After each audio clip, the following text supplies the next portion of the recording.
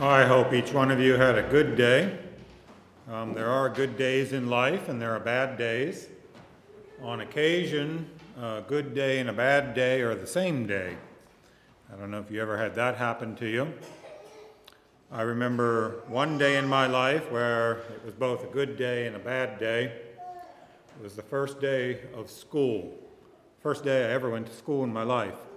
That's usually a pretty big day in a family when a child goes to school, and I can remember some parts of that day very well.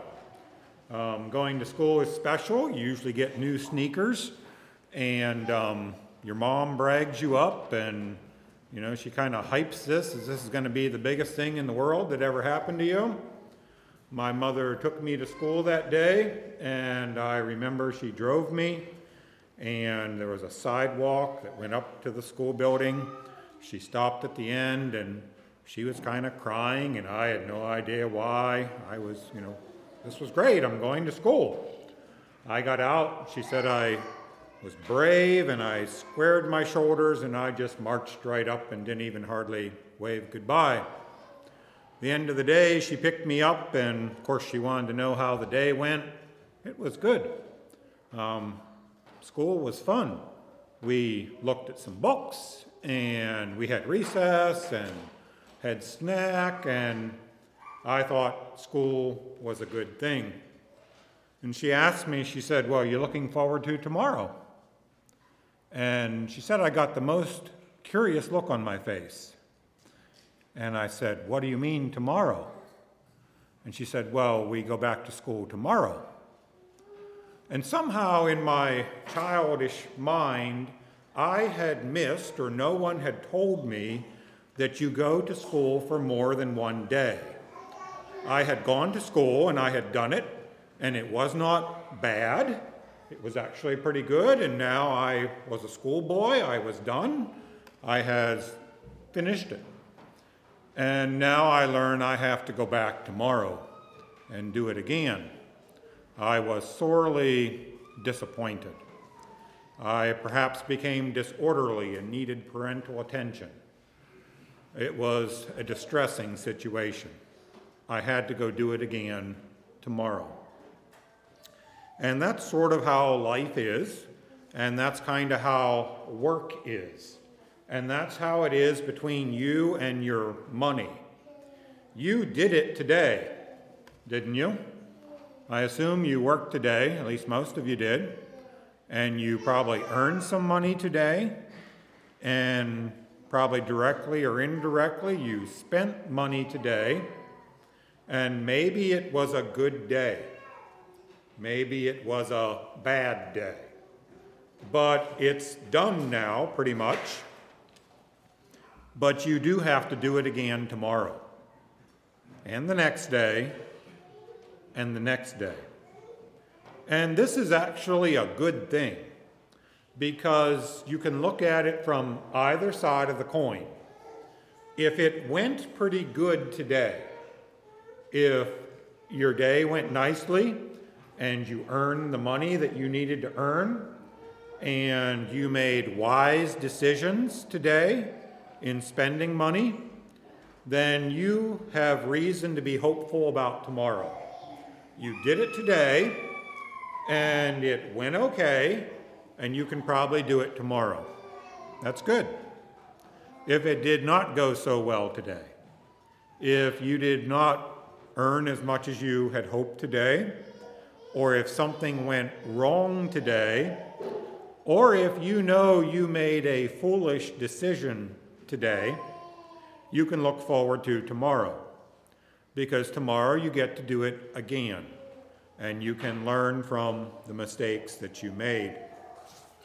What is stewardship? We looked at 3 things that stewardship is, and it's more than these 3 things, but I gave you 3 starters.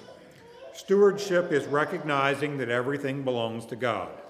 He claims that in Scripture. He says, "The earth is the Lord's, the fullness thereof, the world, and they that dwell therein." He says, "I own the land, and I own everything that's on land, and I even own the people that's populating this planet." God says he owns everything. So if you're involved in this equation, you're not involved as the owner. That position is already taken. But perhaps you can be a steward and you can help take care of the things that he owns, and the people that are involved. Number 2, money is simply a tool that God uses to build relationship with you. God says that he does not need your money. He said if he was hungry, he would not ask you. He doesn't need anything you have.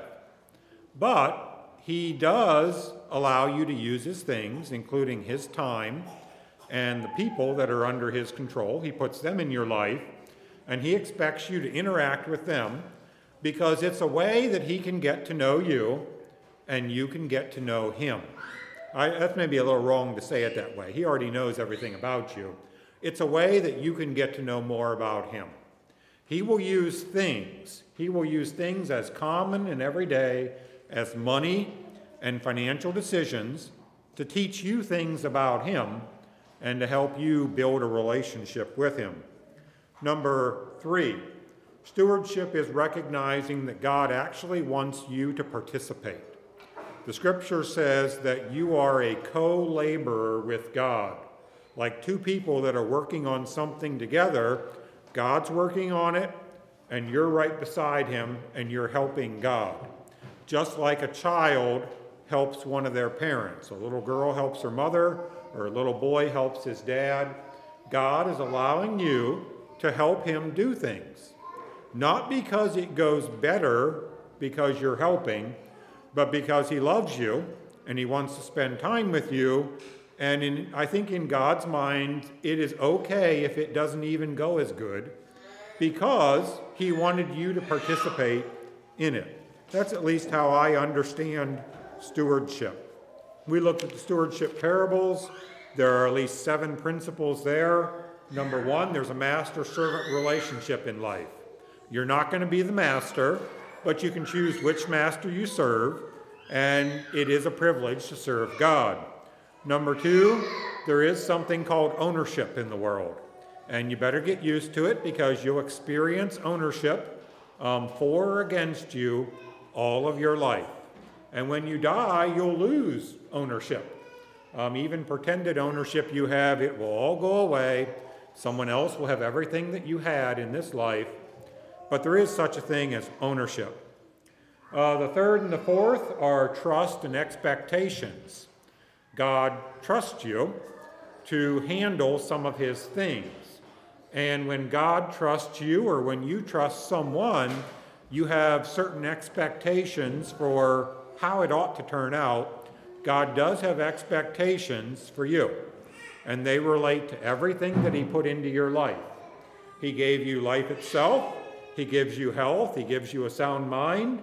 He gives you some talents. There are some things that you're actually good at that other people aren't good at. God gave you this gift, and he gave a different one to someone else. You will not be held accountable for someone else's gift, but you will be held accountable for your gift, for the thing that he made you good at, and that you used it for him. God puts people into your life. He puts family members into your life. He puts church family into your life. He puts community people into your life. And he's expecting you to do something about that, to be responsible with the people that he put into your life. Trust and expectations, they always go together. There's the idea of absence. The master went away, and God does not shout down from heaven and tell you every little thing to do with your money and your stuff and your time. He leaves a lot of decisions in your hands. God has, in a sense, stepped back from your life, and he's going to allow you to make some decisions. He will actually allow you to make wrong decisions.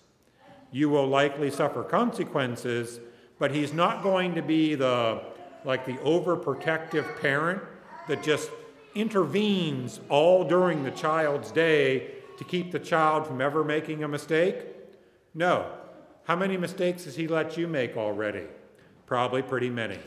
He steps back in a sense. But there is the idea of return. The master comes back. Jesus is coming back. And when he does, number 7, there will be consequences. That doesn't mean good or bad. It just means there will be a judgment. There will be decisions made about what you did. God will talk to you about these things, and there will either be good consequences or bad consequences. We talked about what it takes to be rich. You probably have some idea you formulated in your mind based on your experiences and based on the family you lived in growing up and the community that you were raised in on what it means to be rich. You would be able in your mind to identify people who you think are rich. And if you're like me, you don't put yourself in that category. Because whether you have a little or you have a lot, it always seems to be that the rich people are the people who have more than I have. It's not me, it's the people who have more. I don't think when we look at the numbers that's actually true. Median household income in the United States is about what? The middle family in America makes how many thousand a year? Let's just say about $59,000. That's the middle family in America. Well, I told you to go home and figure out how much your family makes. I don't know if you did or not. You ought to know. You ought to know where you fit. Are you on the poor half of America, or are you on the richer half of America? But 59,000 is about the dividing line. Maybe we'll just round up to 60 to make it a nice even number you can remember. Less than 60,000, you're making less per year than half of the people in America. More than 60, it's the other way. But if you look beyond this rich country that we live in, and you would include all the people that live in God's world, how much do you have to make to be a rich person? Now, we're only talking income here. We're not talking wealth, and remember, those are two different things. But as far as the income that you make, to be in the top 1% of the income earners of the world, you have to make about how much?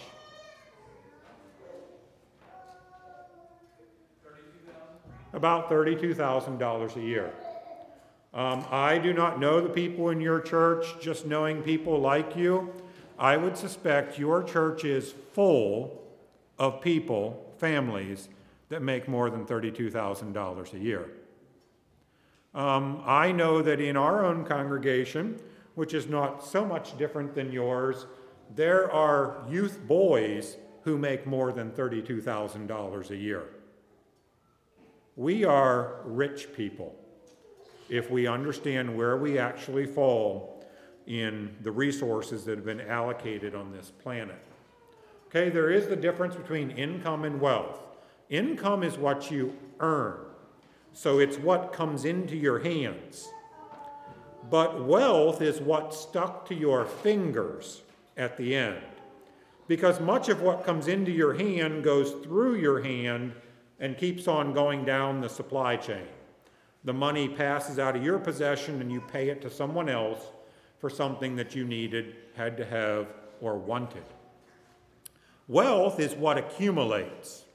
And if we step back now and let's think about Amish and Mennonite people. Those are the people that we work with in our work at Anabaptist Financial. We work in a defined segment. We don't work with the English people, okay? We work with conservative Mennonites and we work with Amish people. Technically, we work with everything from Martindale District of Lancaster Conference up the chain all the way through the Old Order groups.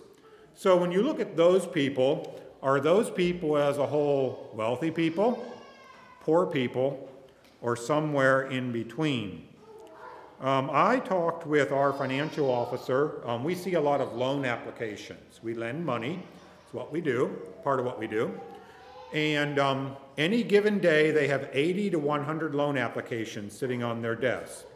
People who are borrowing money to buy houses, to buy rental houses, to buy farms, to invest in businesses, to build addition onto their church. Okay, so we see a lot of loan applications. The loan applications come with tax returns. So we see what these people make. What do you imagine the average Amish or Mennonite family has as an annual income? Now, the number I'm going to give you is an average across the country. We lend money in 44 different states. That's how many different states there are plain people in. There's 6 that there aren't, and I don't know what they are other than Hawaii is one of them. But across the country, so you can't just think Lancaster County, that's where the rich people are, and then the second step down is Lebanon County, and then it's everybody else. But, no, it's not actually. Shipshewana, Napanee, they're kind of up there too. Holmes County's not too bad. But what do you think it is? The average Amish and Mennonite family. Put a number in your head. It's not more than $45,000. The average Amish and Mennonite family is earning, and this is the young people averaged with the old people, the rich people averaged with the poor people. It's about $45,000. It is higher in Lancaster and Lebanon County. They say it is about $60,000 based on the loan applications that we see. No, the average American is where? 59. So the average Mennonite or Amish family in Lancaster or Lebanon County is right at average for the country.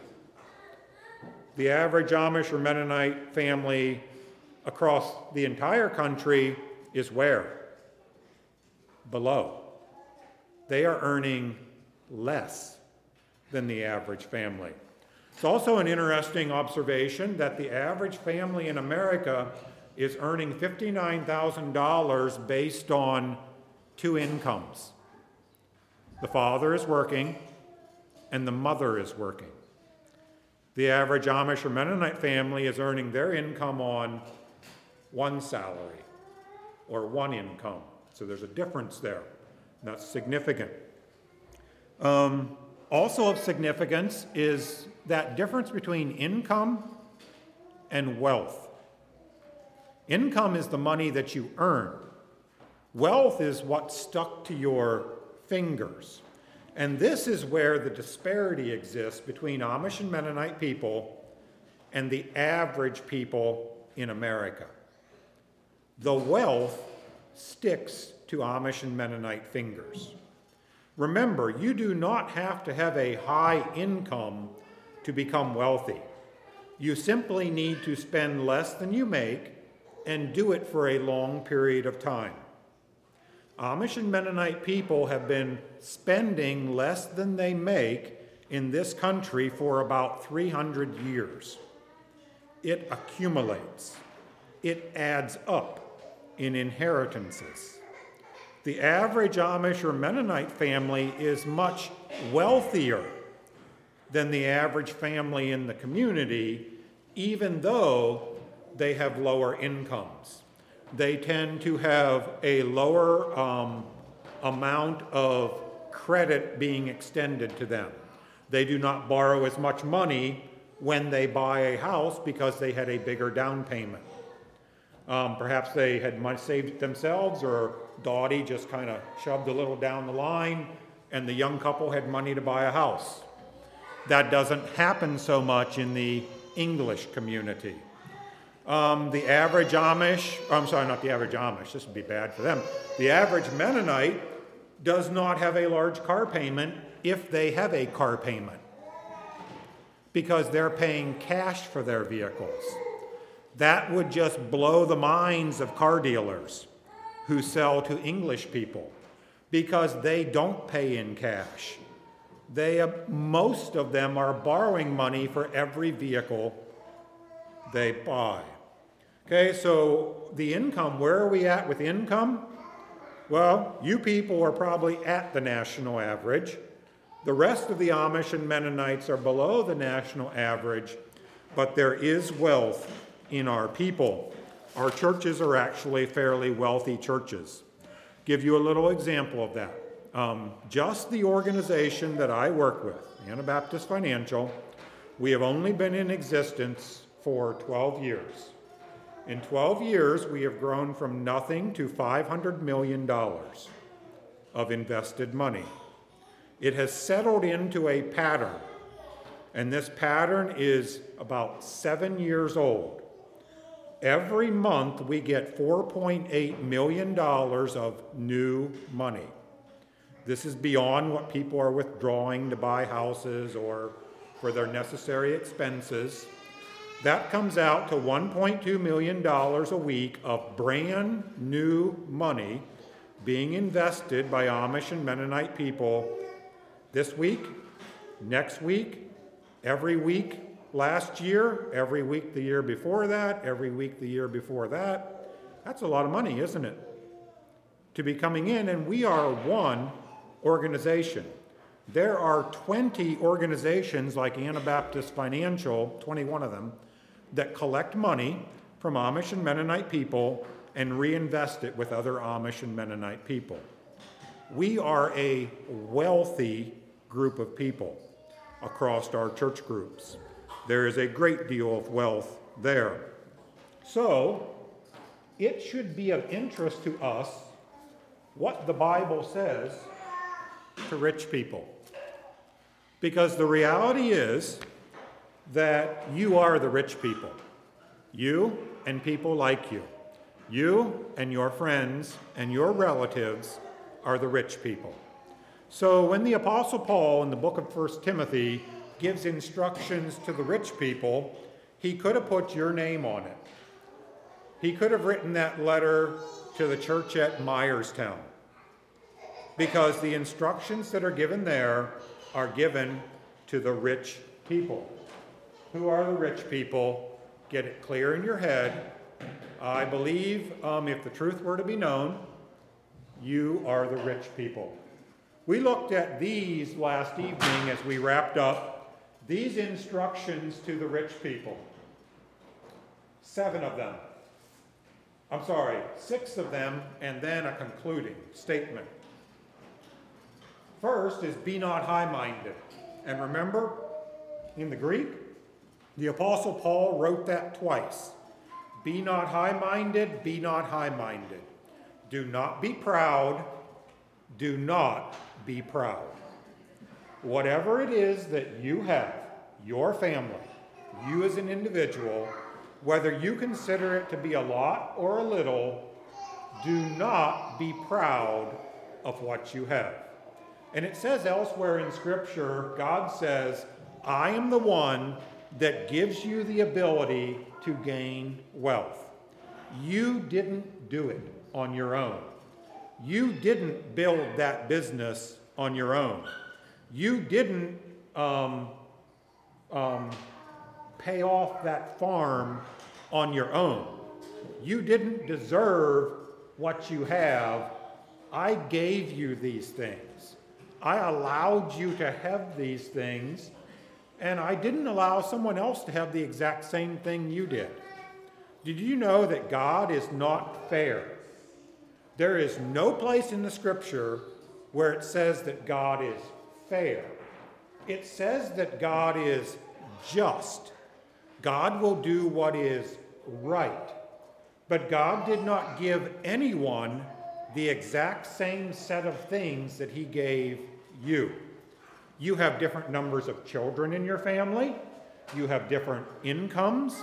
You don't all have the same natural abilities. You don't all even look as nice. Some of you look nicer than others, and God decided how you were going to look. God doesn't have to be fair. God is always just. He will always do what is right. He will not hold you accountable for the money that somebody else earned. He will not hold you accountable for the time that somebody else had to spend. I don't think in one sense he doesn't even hold you accountable for how somebody else raises their children, but he certainly holds you accountable for how you raise your children. Now, I put a little, I softened that a little bit because I think in a church context, you do have some accountability back and forth. if he's being a bad dad and I go to church with him, he's running off and doing whatever he does in the evenings and doesn't spend time with his wife and children, well, I am responsible for those children if I go to church with him, and I better be talking to that brother and helping setting him on a better path. But in a big sense, God holds you responsible for what he gave you. Don't be so proud. Don't put your trust in uncertain riches. Riches are uncertain. Money that comes can go. A good job or a good employment, a good work that you have can disappear. World conditions can change. Market conditions can change. Who knows who President Trump will start a trade war with next and affect your livelihood. You aren't in control of these things. Don't put your confidence in uncertain riches. Put your confidence in God. You will have to deal with uncertain riches. You will have to make monetary, financial decisions, but it's not where you put your feet down. It's not where you're putting your confidence. What are you people supposed to do with the things that you have? You are supposed to do good things. You are supposed to be rich in good works. And that's a list of deeds that, in the books in heaven that they're writing, according to the book of Revelation, they're writing lots of things. And hopefully every day when they wrote your page for today, it included many good, kind, benevolent deeds where you took the resources you had, your money and your time, and you used it to further God's kingdom. You are to be ready to distribute and willing to communicate. So you're a person that is very generous-hearted. You're very quick to reach out and attempt to meet needs. If you do those things, the conclusion is that you have made a good investment. You have been a wise steward of the things that God gave you. You have actually made an investment in the kingdom of heaven, and you're going to see that again someday, probably in the blessings you will enjoy in heaven when God shows you, this person is here because of you. Oh, I don't even know that person. Well, maybe you don't, but now you do. This person is here because of you and because of what you did for me in this life. If you have your Bible, turn to 1 Timothy chapter 6, and we're actually backing up in that chapter, and we're going to look a little bit more about what the Bible says about money and how people should handle the resources that they have. We're in 1 Timothy chapter 6, and I'm going to read these verses that are listed here, verses 6 through 12. But godliness with contentment is great gain. For we brought nothing into this world, and it is certain that we can carry nothing out. And having food and raiment, let us be therewith content. But they that will be rich fall into temptation and a snare, and into many foolish and hurtful lusts, which drown men in destruction and perdition.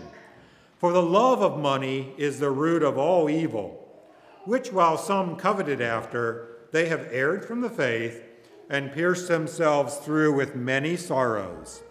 But thou, O man of God, flee these things, and follow after righteousness, godliness, faith, love, patience, meekness. Fight the good fight of faith, lay hold on eternal life, whereunto thou art also called, and hast professed a good profession before many witnesses. We're going to look at these verses in three sets. We're going to look first at godliness with contentment is great gain. We brought nothing into this world. It's certain we can carry nothing out. And having food and raiment, let us be therewith content.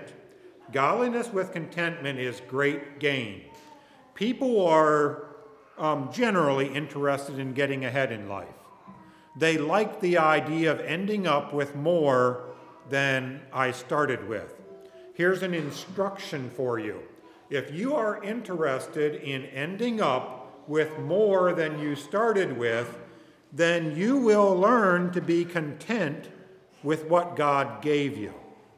And if you can learn to be content with what God gave you, you are going to be ahead of most of the people in the world. Because most of them, regardless of what they have, little or much, they're not content with it. They are wanting more. They have a sense of dissatisfaction.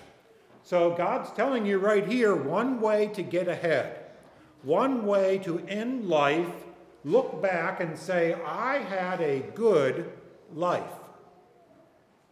Look at what you have, be it little or much, and be content with what you have. My personal devotions, I just recently finished up the book of Ecclesiastes, and we believe that was written by Solomon. 3 places in that book, he gives you an encouragement. Enjoy what you have. Look at what you have and enjoy the life that God gave you. It's not out of a sense of eat, drink, and be merry, tomorrow we're going to die. It's out of a sense of God gave you these things to enjoy. He put resources in your life because there are things he wants you to do with those resources. He gives you time, a life, and then he gives you resources to use for him. You ought to be content with what God gave you, and then you should put it to use and not be looking at what God gave other people. The scripture says comparing ourselves among ourselves are not wise. It's not wise for you to come into your church house and be sitting there waiting for church to start and thinking about the guy down the bench, or thinking about the lady that's sitting in front of you, how much nicer her life is than your life.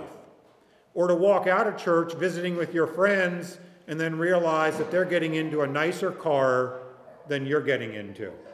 You're comparing yourselves among yourselves. You don't have what God gave them. You have what God gave you. Are you able to be content with it? The scripture says we brought nothing into the world, and it's certain you can carry nothing out. An estate sale is about as stark an illustration of that as it gets. You go to somebody's property, and they're dead, they're gone, and all of their earthly possessions are spread out. What hasn't already been carted away by the relatives is in the front yard. And it's being auctioned off to the highest bidder. Total strangers are pawning through people's stuff and toting it away. Well, that's what happens to all your stuff at the end of life. Your family will pawn through it first and take what they want, and then it will be opened up to perfect strangers. And they will cart away the rest of it, what doesn't go in the dumpster.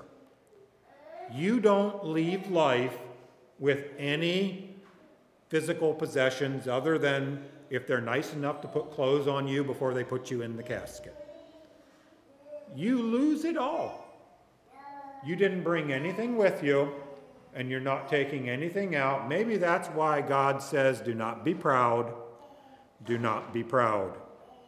It says, having food and raiment, let us therewith be content.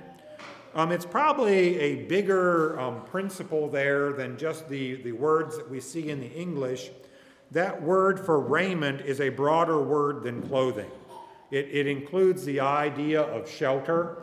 So it would include maybe like the house you live in, that you need to have a roof over your head, something to protect you from getting cold when it's cold outside and wet when it's wet outside. If God has given you food to eat, and you have enough to keep body and soul together, and you have a place to be when it's cold and wet, then you should be content. You have enough in life. Everything else more than those is bonus. It's extra. You're getting more than God promised to give the average person, and I think most of you have more than the average. the next little set here talks about they that will be rich. It says they fall into temptation and a snare, into many foolish and hurtful lusts, and these things drown men in destruction and perdition. We're going to park here a little bit because we need to dissect this. If you take this passage, you can do this passage in your devotions for a week and not be done. You get out some resources and you look up these different words. There is a whole lot being said in these few little verses here. They that will be rich. The verbs there are in the emphatic tense. That means that the Apostle Paul is talking about people who are determined to be rich. They want to be rich. It does not say the people who are rich fall into temptation and a snare. It says the people who want to be rich. So I think this room is full of rich people. I do not know if there is anyone in this room who wants to be rich. That they desire, money is what they covet. Money and things, and I want a nicer house, and I really want a nicer vehicle, and I want more money, and I'm going to spend a lot of my time and energy, my mental focus on getting more because I want more. I think some of the most endangered people in our congregations are the people who want to be rich. If you're sitting here tonight and you want to be rich, the best thing you can do if you own a business is to close it down without selling it and walk away. If you are farming and it's going really well and you want to be rich, it's gripped you, the best thing you can do is give your farm to Anabaptist Foundation. We'll sell it and give the money to charity, and you go work at Turkey Hill. Because you are going to go to hell. You are headed for danger. And how do I know that? How can I say it that strong that if you want to be rich, you're heading for hell?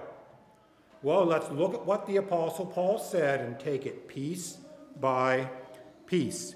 It says these people fall into two types of things.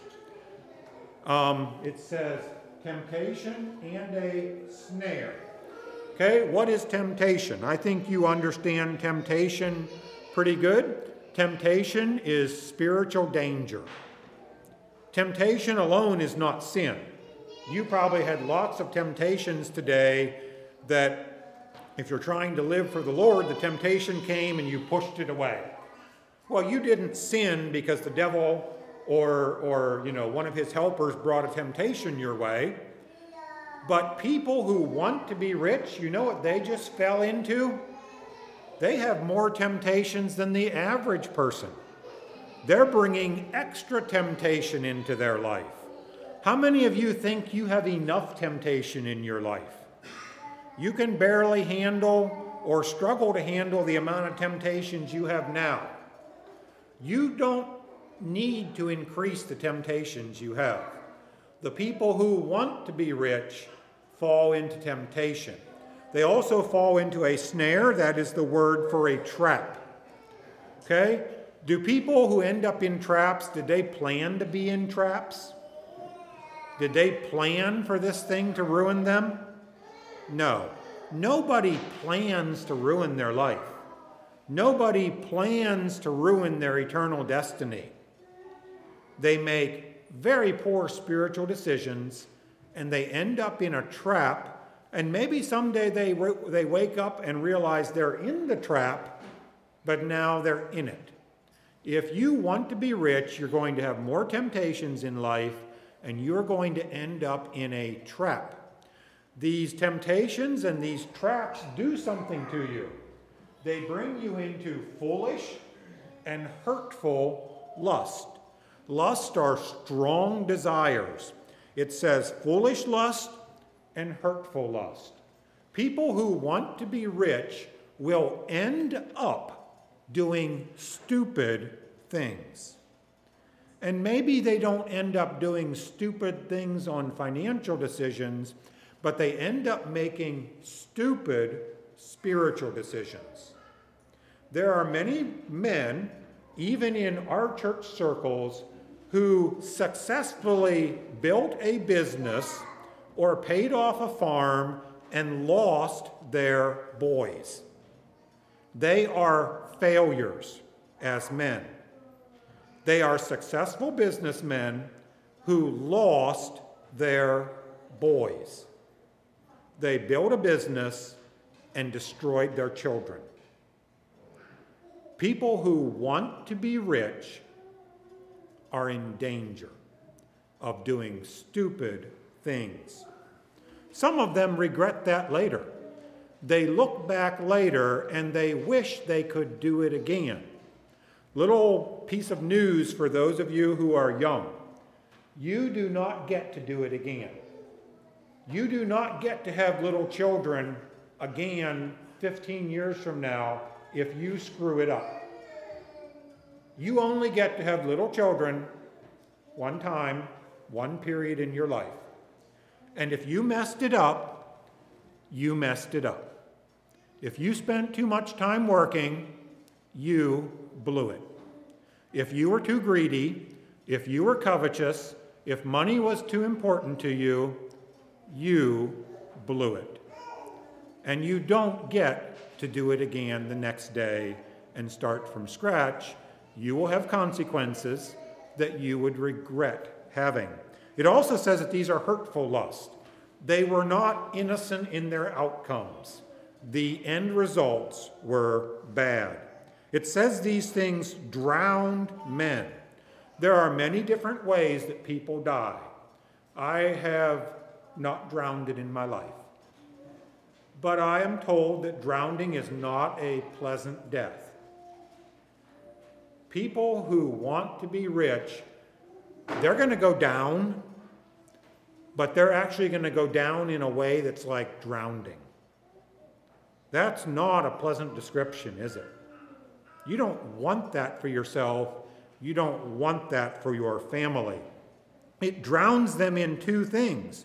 The words the Apostle Paul uses in the English are destruction and perdition. So you don't drown in one thing, you drown in two things. There is a difference between destruction and perdition. Destruction is a word that would be used to describe present ruin. Right now, it's bad. The person who wants to be rich, you think they've got the good life? They don't have the good life according to God. It's bad for them now. They have destruction, present ruin in their life. But they also have perdition. The word perdition is a word for eternal punishment. If you want to be rich, you will have a bad life now, and then you will pay for it for eternity. Doesn't paint a very good picture for people who want to be rich. I hope you are warned off of wanting to be rich. Remember, this does not say the people who are rich, because some people are rich. You are rich. It is a different thing to want to be rich. The last section of verses we want to look at, it says, the love of money is the root of all evil. Some have coveted after this. These people have erred, and they have pierced themselves through, and we are to flee and to follow. Let's go back and look at these in order. The love of money. I'm certain you have heard it before. It does not say money is the root of all evil. Money is a tool. It's like a hammer or a mixer or a tractor. It is something that money and stuff is a tool that is used, and it can be used for good or it can be used for ill. But it says that the love of money is the root of all evil. That does not mean that every evil springs from money. It would probably in the English be better interpreted all sorts of evil.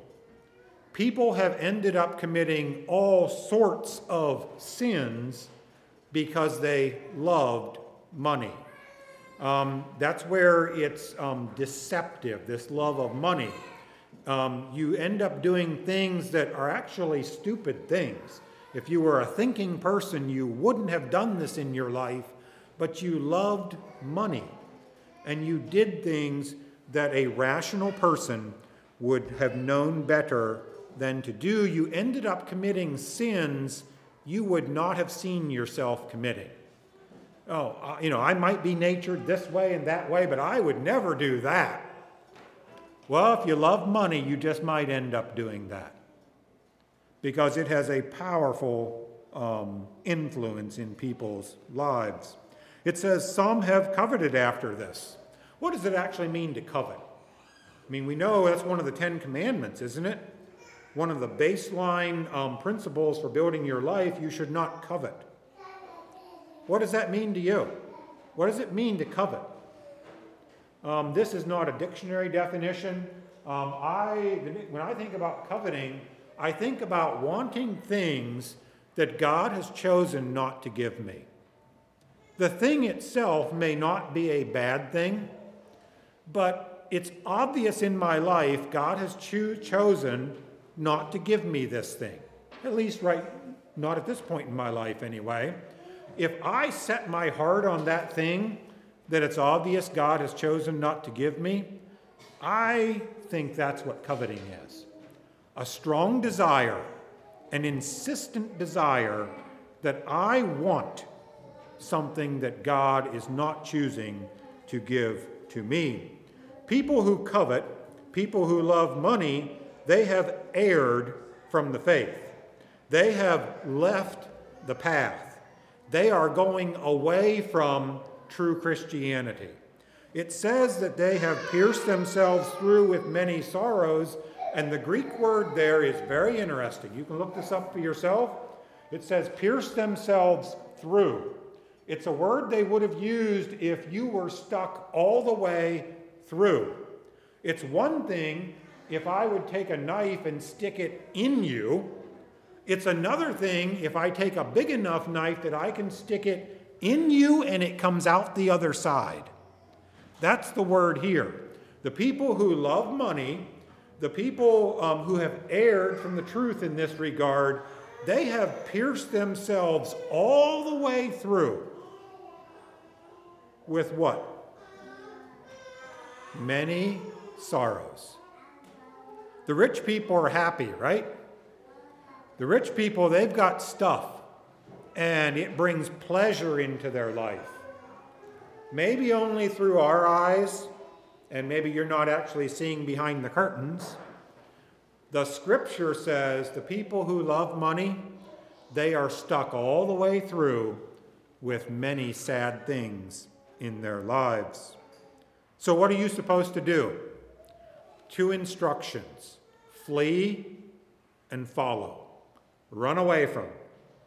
I have a little niece. She's one of the younger of our nieces, and she helps my wife with things. And one day she came out of the house, and there happened to be a snake right there. And she was just walking along, and all of a sudden this snake was right there. Well, her and snakes are not compatible creatures. So she fled. I thought it was rather humorous, the way that she fled. Like she disappeared, thin air, out of there. The scripture says, flee. So if you are a person and you sense, you know what, the Apostle Paul is talking about me. I love money. I want to be rich. Here's your warning. Run. Flee. But you just don't flee madly into the darkness. It says follow. God doesn't just tell you what to run away from. God is smart enough, good enough, wise enough that he also tells you where to run. I want you to run away from this, and you need a direction to go. So if you are one of these people that it's in you, you know it's down in there to love money and to want to be rich, you need to go home and read this passage, and you can find out where you're supposed to be going. You're supposed to be on your feet, and your feet are supposed to be going like this as you run away as fast as you can from this problem you have. But God in his goodness tells you where to go. And it's all laid out right there. You follow after, and then he gives you some instructions. And you can pick those up and use them as you need them. I want to move on and go back to this word steward a little bit here. This is a dictionary definition of the word steward. A steward is, and they give 5 different examples, illustrations of what a steward might be. A steward is someone who manages another's property or financial affairs. A steward is anyone who administers something as the agent of another person. You're doing it for someone else. A steward is a person who has the charge of the household of another, providing for the table, the direction of the servants, etc. A ship's officer who keeps the stores and arranges for the table, meaning the provision for the people who are on the ship, or more broadly, any attendant on a ship who waits for passengers. These are actually pretty good definitions.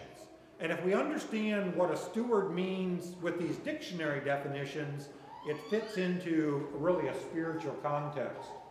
If you see yourself as a steward of God, God owns everything, and I'm allowed to manage some of his things, you understand you are doing it, and what you're managing belongs to somebody else. So the house that you live in is actually not your house, it is God's house. The vehicle that you drive is actually God's vehicle. The money that's in the checkbook is actually, all of it is God's money, not just the tithe money or the giving money.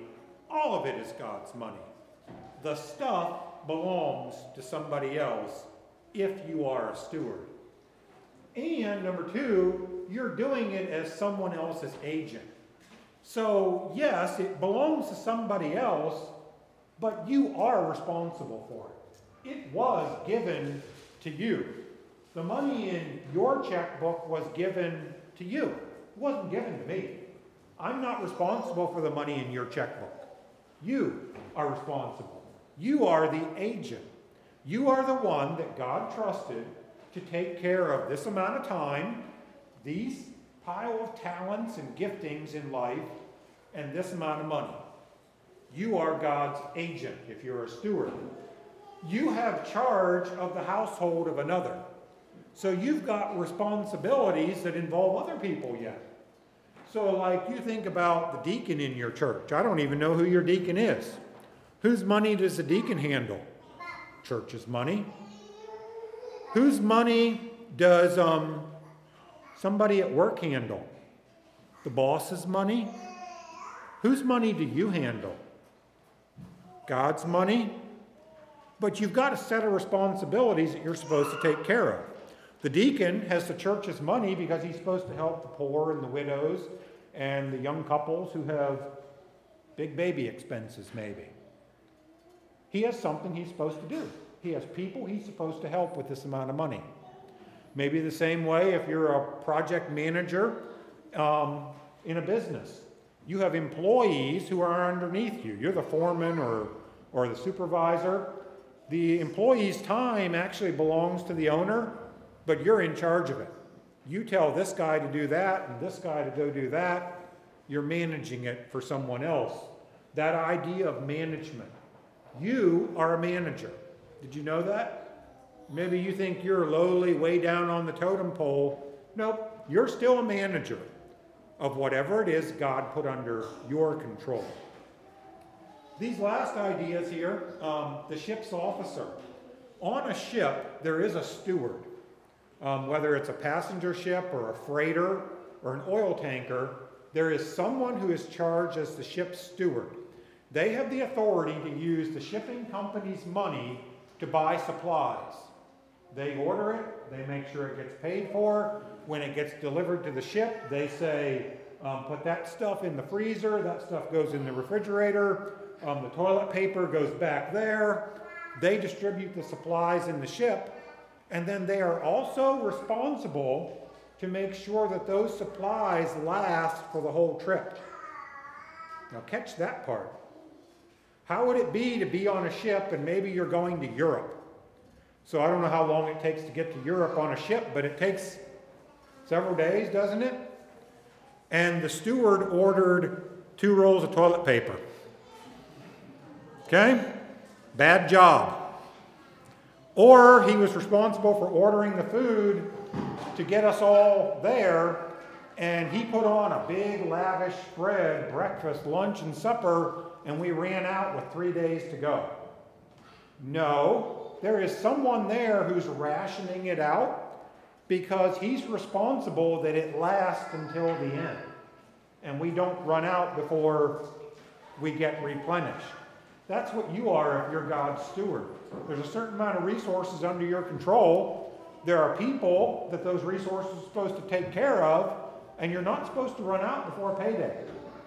So that means that's why Mom is terrible mean. She says the children can only have 3 Oreos a day, because we're only buying 1 pack of Oreos a week, and they have to last the whole week, and there's this many of us in the family, and we're going to have some Oreos on Saturday too, so you can only have 3 Oreos on Monday.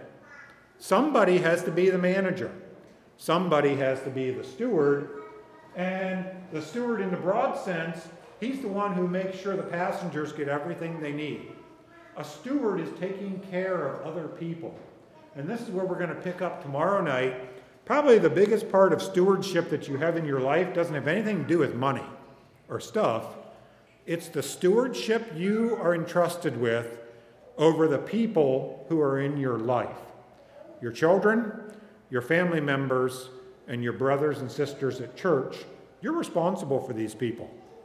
You have some responsibility in this area, and that's what we're going to look at tomorrow evening, Lord willing. Hope you have a good evening.